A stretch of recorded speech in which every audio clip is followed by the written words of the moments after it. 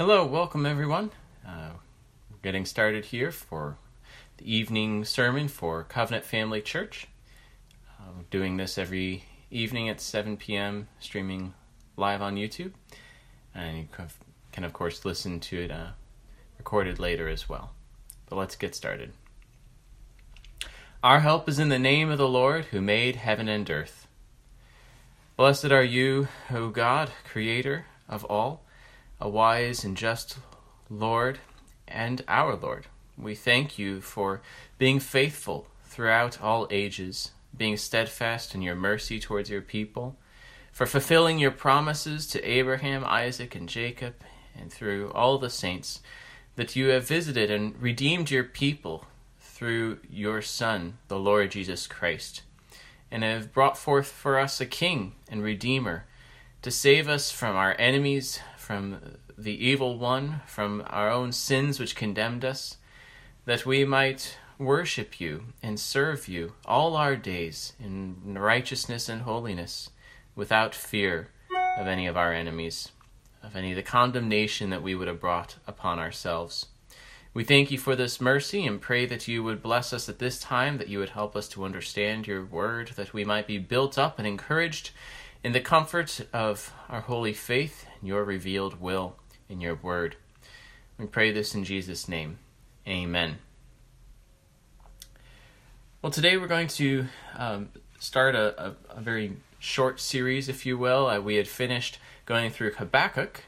I preached 4 sermons on Habakkuk, and since we finished that, because we're coming up to Christmas, I'm going to be focused today on the Abrahamic covenant, the covenant that God made with Abraham, and then next week look at the prophecy that Jacob made concerning Judah, particularly about a king who would rise from Judah, that we know later of King David, but then of course his son, the Lord Jesus Christ, his descendant. So we're going to look at 2 messianic promises or covenants that were fulfilled particularly in Christ as we come to Christmas, thinking of the incarnation of our Lord and the expectation that the people had based on the promises that God had made. God had predicted the Messiah, the anointed one who would save his people, but not only had he predicted that it was going to happen, but he had promised him,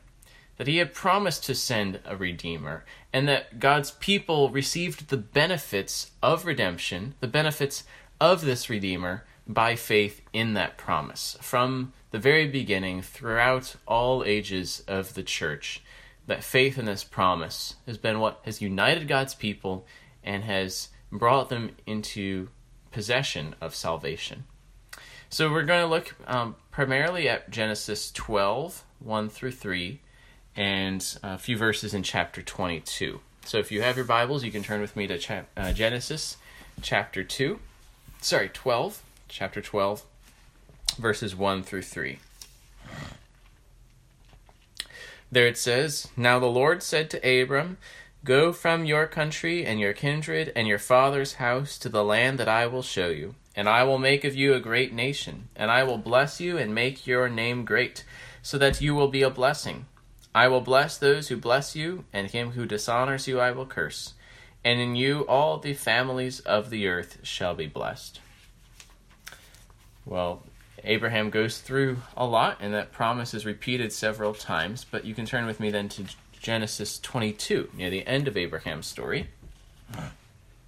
22, verse 15. Let's start in verse 15. 22:15. "And the angel of the Lord called to Abraham a second time from heaven, and said, By myself I have sworn, declares the Lord, because you have done this, and have not withheld your son, your only son, I will surely bless you, and I will surely multiply your offspring as the stars of the heaven, and the sand that is on the seashore. And your offspring shall possess the gate of his enemies. And in your offspring shall all the nations of the earth be blessed, because you have obeyed my voice." This is the word of the Lord.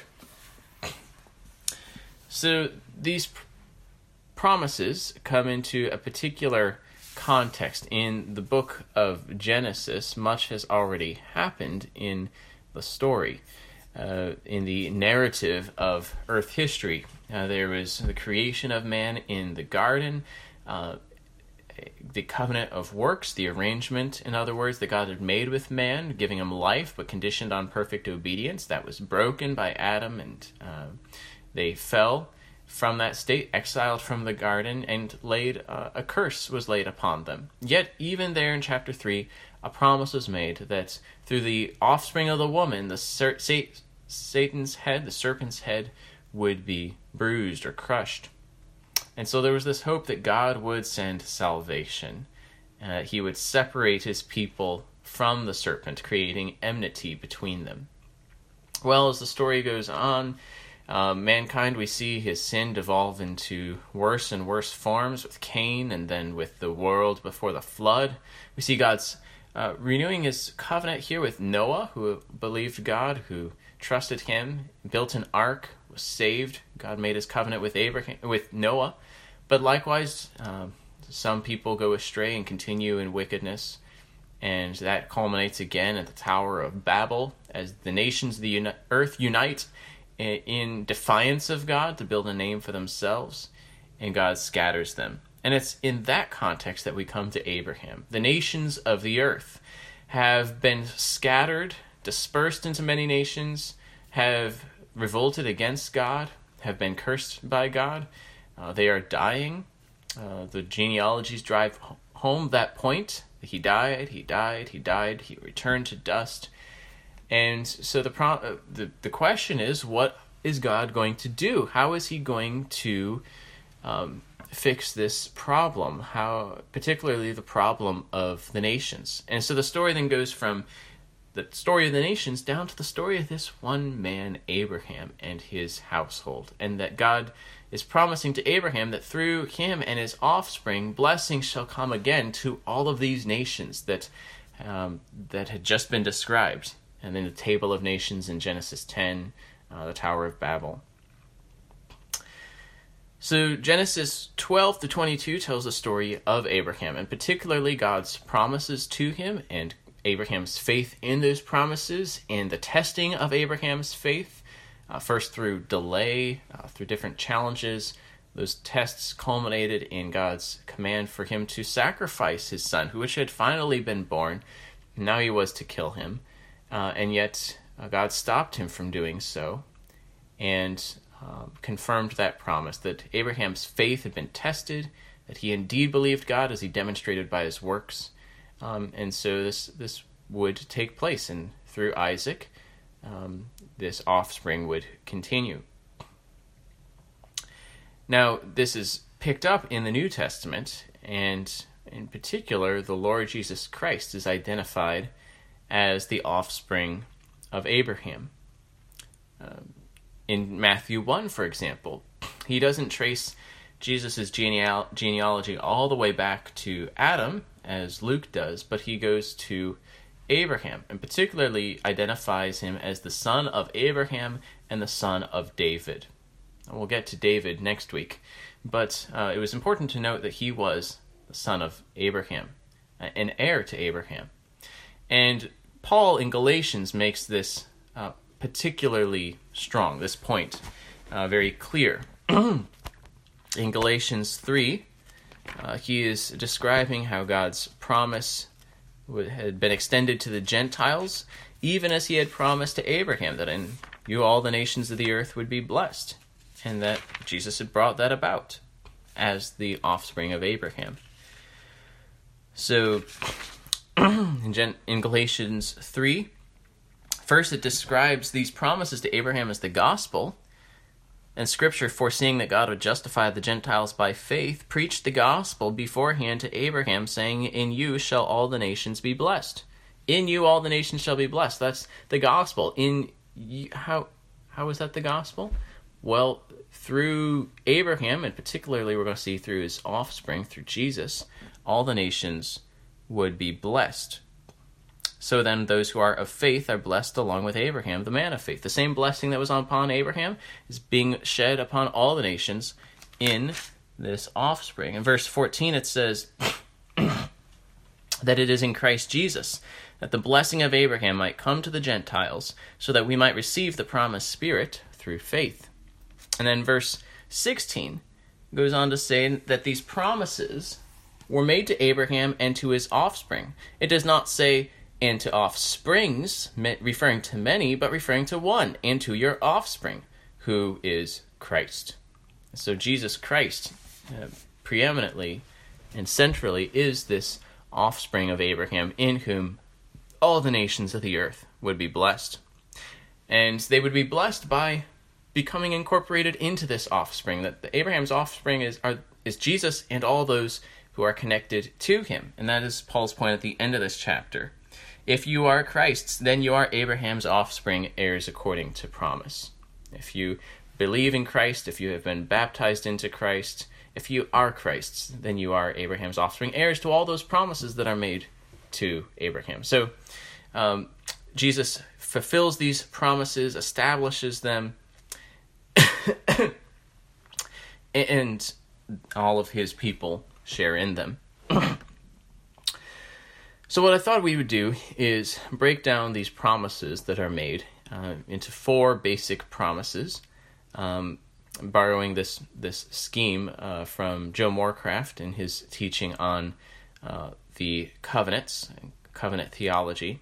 But I think it's a helpful scheme, a helpful way of breaking these promises down. And that there are 4 major promises that God makes with Abraham, that he then secures through Jesus Christ, and then are possessed by all those who are in Christ. So the first one is the promise of communion with God. God promises to be Abraham's God. This is said in chapter 17. It's said even from the beginning in chapter 12 that I will bless you, that I will bless your friends and curse your enemies. In other words, God's going to be loyal to Abraham. As James says, Abraham was called a friend of God. God is making an alliance here with Abraham to be his God, and Abraham would be his. Consider that, particularly in the context of the fact that God had become an enemy of people, that people had become God's enemy. But now God makes peace with Abraham, and will make peace with all the nations through Abraham's offspring. Instead of curse, there will be blessing. Abraham believed God, believed this promise, and was accounted righteous. It says that in chapter 15. So that he is declared righteous not on the basis of his works, but through faith in this promise about what God was going to do through his offspring. So even in the Old Testament saints received the benefits of redemption, including forgiveness of sins, through faith in the Messiah. Because Jesus answered the question that, how can God and sinful man walk together? How can what was lost in Eden be regained? And it's by God's gracious promise, which would be fulfilled through Abraham's offspring. So have faith in God. Even as Abraham had faith, so we today are called to have faith. God is faithful, and he is loyal to his people, to those who believe in him. So if he is your God, he is your mighty refuge, your defender, even as he was for Abraham. And make use of this promise of communion with God, that he would be your God, to call upon God, to make use of this, just as a child should make use of the fact that he has parents that he can ask questions and can talk to and can ask for help from. So we should use our position. We should make good use of it to have fellowship with God, to call upon him, to ask for what he has promised, and as his people to live like it. So Jesus came as the offspring of Abraham to secure the basis for this union. He atoned for the violation of the covenant of works, what we had done in Adam, took away the enmity between God and man, and so that in him, in Abraham's offspring, this one who was promised through Jesus Christ, all the nations would be blessed. The blessing of God would come upon the Gentiles through Abraham's offspring. That was the expectation waiting for him, and the reality that we see before us today. The second promise is the promise of offspring. Well, we've already talked about offspring somewhat, but offspring being the means that all of these promises are brought about by. But the fact of offspring was one of the promises of this covenant with Abraham, that he would be a father of many nations. That's said in chapter 17, that he wouldn't just be the father of one nation, but a multitude of nations that he would be a father of. Chapter 22 describes this multitude of nations as a great nation. Chapter 15 and 22 says that the offspring of Abraham would be like the stars of the heavens. And back then you could see more stars than most of us can see today. Light pollution and all of that. This is a tremendous promise. Or like the sand on the seashore. I don't know if you've tried counting, but that is innumerable amount. And this offspring would be an instrument by which God's blessing would come to the nations. Now, this offspring is manifold. You can think of it on multiple levels, although they're all one, they're all unified. Right away, you would think of this offspring as Abraham's descendants. Literally, he wanted a child, and God promised him one, Isaac. So this offspring was Abraham's descendants. Now, it was conditioned on faith. Not all of Abraham's descendants walked with faith, and some of them were cut off from his people and from the promises. But it was his descendants conditioned on faith to share the faith of Abraham. Of course, though, this offspring, as Galatians points out, particularly points to one who would embody this people as the head of this people, and that is the Lord Jesus Christ. This offspring today, then, like it was in Abraham's day, are all those who share the faith of Abraham, the faith in Christ that he had. He is the father of all who believe. We can all sing, Father Abraham had many sons. I am one of them, and so are you. We are all children of Abraham. He is our father. We, meaning all those who believe in Jesus Christ. Only those who believe in Jesus Christ in this covenantal sense are children of Abraham, and all of those who share that faith. He is the father of all who believe. And as those who receive the promises given to Abraham, which includes, I will be your God and the God of your children after you, therefore also the children of all believers are also this promised seed of Abraham. Again, just as in Abraham's day, that's conditioned on them sharing the faith of our father Abraham.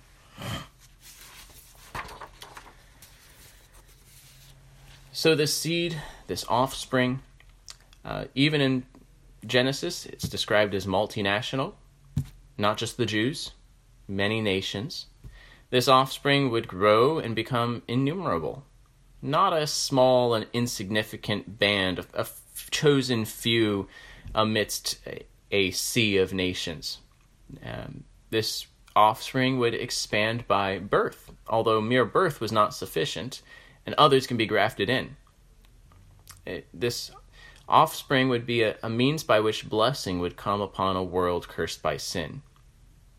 Just as Joy to the World says, Jesus comes to make his blessings flow far as the curse is found. So Jesus, as the offspring of Abraham, comes to restore God's blessing to sinners.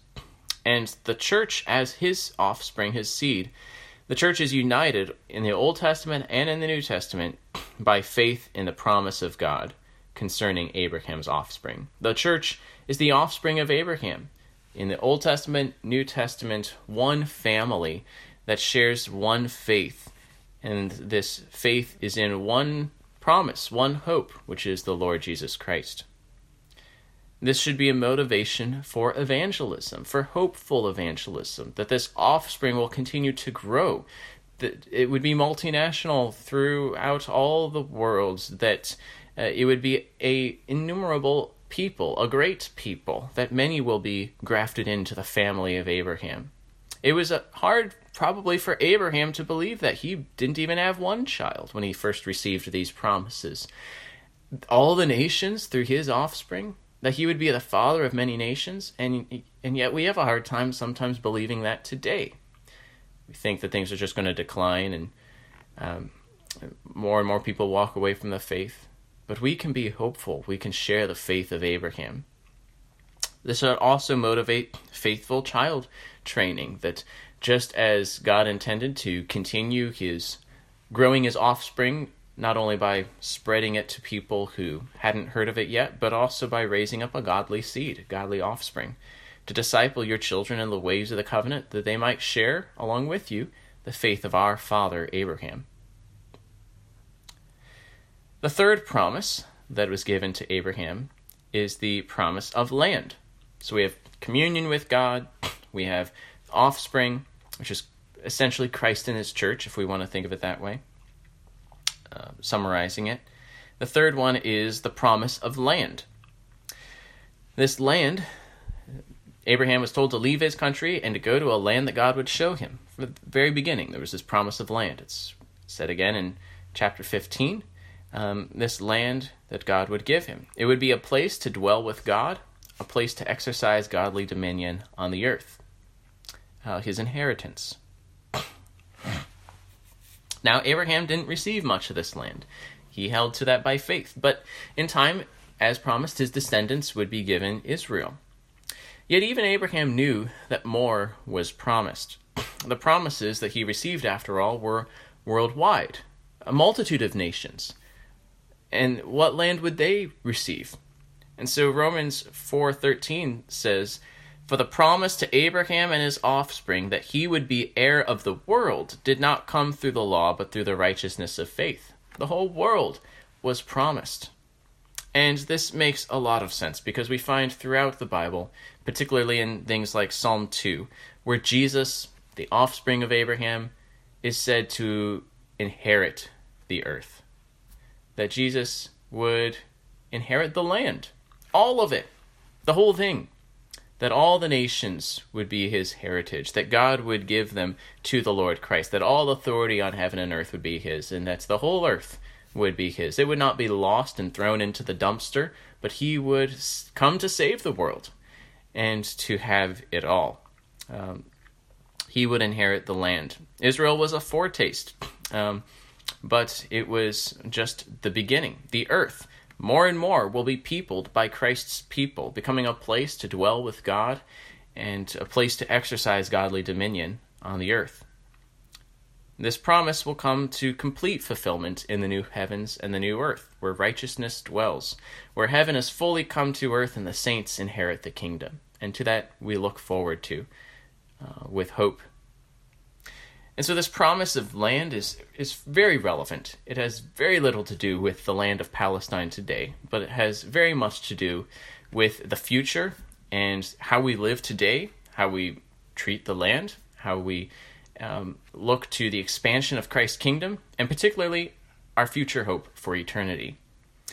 This should motivate you to extend the dominion of Christ through evangelism, sharing the gospel, explaining it, defending it, supporting missions and missionaries to indeed bring this gospel throughout the earth, to raise up a godly seed, to grow the church and the kingdom that way, to people the earth with godly seed, which God desires from married couples. It should give us hope and encouragement to do this work. It should also motivate you to take godly dominion of the earth and to dwell with God there. That's what we lost in Adam, God actually gave back to Adam. You shall continue to work the earth, and particularly as God's people, to do so knowing that it's our Father that we are serving. And here in Abraham, that land is going to be restored. We pray that God's kingdom come on earth as it is in heaven, that we might serve him even here.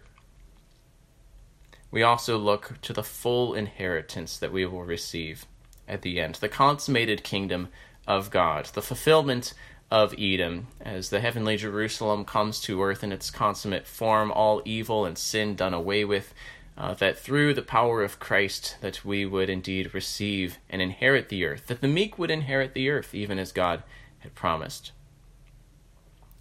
So we will have a share in that kingdom. And this will be brought about through the offspring of Abraham, through Jesus. The fourth promise is the promise of worldwide blessing. We've seen this already a little bit, but this promise of success, this promise of victory, and a worldwide blessing. For after all, it was in him that all the nations would be blessed. At the very beginning, Abram is chosen that he would be a blessing, and that in him all the families of the earth would be blessed. And that's repeated in chapter 22, where in your offspring shall all the nations of the earth be blessed. And in fact, your offspring shall possess the gate of his enemies. It shall be an abundant offspring, should fill the earth. Kind of be fruitful and multiply and fill the earth and subdue it. Same great creation mandate theme being repeated in God's covenant of grace. That they would indeed have victory over the enemy. It's not just that they grow, but that evil also grows, so that it's, still a minority, even though it grows over time because the population grows. That's not what he's talking about. That's some of what he talks about, but it also actually starts to cover the earth. It actually starts to take away and plunder Satan's kingdom. And actually, that Abraham's offspring would possess the gates of his enemies, that there would be victory of one over the other, and that the knowledge, the glory of God would cover the earth as the waters cover the sea. After all, if Abraham, and applying this to Jesus, his offspring, if God would bless his friends and curse his enemies, that how could he lose? And this is applied to Christ, and by extension his church. Those who persecute the church, Jesus will defend his church, and he will see to it that those who bless him, his friends, will be saved and blessed. And so the cause of Christ will advance. This is why there was an expectation that the Messiah would indeed bless the Gentiles. You see Simeon, the old man at the temple where Jesus as an infant is brought, and he says that this baby, this child, will be a light for revelation to the Gentiles, a light to the nations, revealing the truth to them so that they might rejoice and inherit salvation. The Abrahamic covenant is the basis for the Great Commission. Jesus sent out his disciples to make all the nations his disciples, because God had already promised that he would bless the nations through the Lord Jesus Christ, and now making them his disciples. It also gives us the confidence that this commission will be successful. Not only did he send the disciples out to do this, but they and the church following them will actually carry it out. We are moving to the fulfillment of this promise in this age. So move, so go, make disciples of all the nations. It is not a futile and vain effort, but it is an effort that needs to be done, as Abraham's offspring is Jesus primarily, but by extension his people, who are the ones carrying this out on the ground by the power of Christ with the ordinances he has given us. But we are agents in this, carrying out to be a blessing to all the nations. The disciples themselves are also called a light to the nations, because they have the light of the nations. They have Jesus Christ in the gospel that they preach. And so the gates of hell will not prevail against the church. In fact, Christ and his church shall possess the gates of his enemies. Now, the world blessed through Christ. That is the vision the prophets proclaimed on the basis of these promises given to Abraham. May God hasten the time. May he empower his ordinances of preaching, of the sacraments, of prayer. May God stir up his people to pray fervently for this, that the gospel indeed might bear abundant fruit and the world be blessed through Christ. Joe Morecraft, commenting on this passage, has this to say. He says, the idea that the future is bleak for the church and that life is growing worse and worse until Christ must come a second time to rescue his downtrodden minority, does not fit with the promised hope of the Abrahamic covenant, that in the seed, i.e. Christ and his church, all the world's families will experience the saving power of salvation until the number of Christians is greater than the number of stars in the sky or the amount of sand on the beach. So this gives us great hope, confidence. there have been many harder times in earth to trust this promise. It is not saying that everything today is rosy and good. This is a promise that is being worked out, but is not completely fulfilled yet.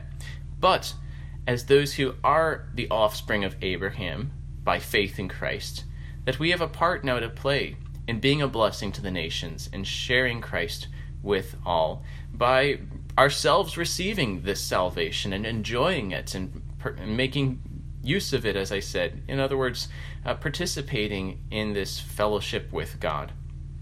And to raise up our children, to raise up a godly seed, to carry this on into the future, to equip them to carry out this mission, to trust the promises of God concerning the offspring of Abraham. Now, this covenant that was made with Abraham, it was received by faith. Abraham believed God. That was key. The children of Abraham who did not share his faith were cut off. Ishmael was sent away. Others later on in the history of Israel, if they did not trust in the Messiah, if they did not put the door above their mantelpiece or their doorposts at Passover, if they rejected the God of Israel and went after other gods, they would be cut off. They would not inherit the promises. It was always by faith. And the Gentiles who shared this faith were grafted in, even in old times with Rahab and others, and especially once Christ came, accomplished redemption, sent the disciples out, the nations are being brought in. And they share in the blessing of Abraham through faith in his promised offspring, the Lord Jesus Christ. So receive these promises then in Christ, and do so today. Let us pray. Dear Father, we thank you for the mercy that you have shown in sending your Son to be the son of Abraham, to be the one whom you had promised to save us, to restore blessing where once was curse, a curse which was justly provoked by our sins, that you have lifted it through your Son, Jesus, and brought us into blessing that we might walk with you as friends, as your covenant people, those who have a league, an alliance, a covenant with you. We pray that you would help us and empower us to pursue this task of being a blessing to the nations, to our neighbors, to our community, to raise up a godly offspring, that your church might be filled and abundant like the stars in the sky and the sand on the seashore. We pray that you would prosper Jesus, that you would indeed defeat his enemies, that you would bless those who trust in him. We pray this in Jesus' name. Amen.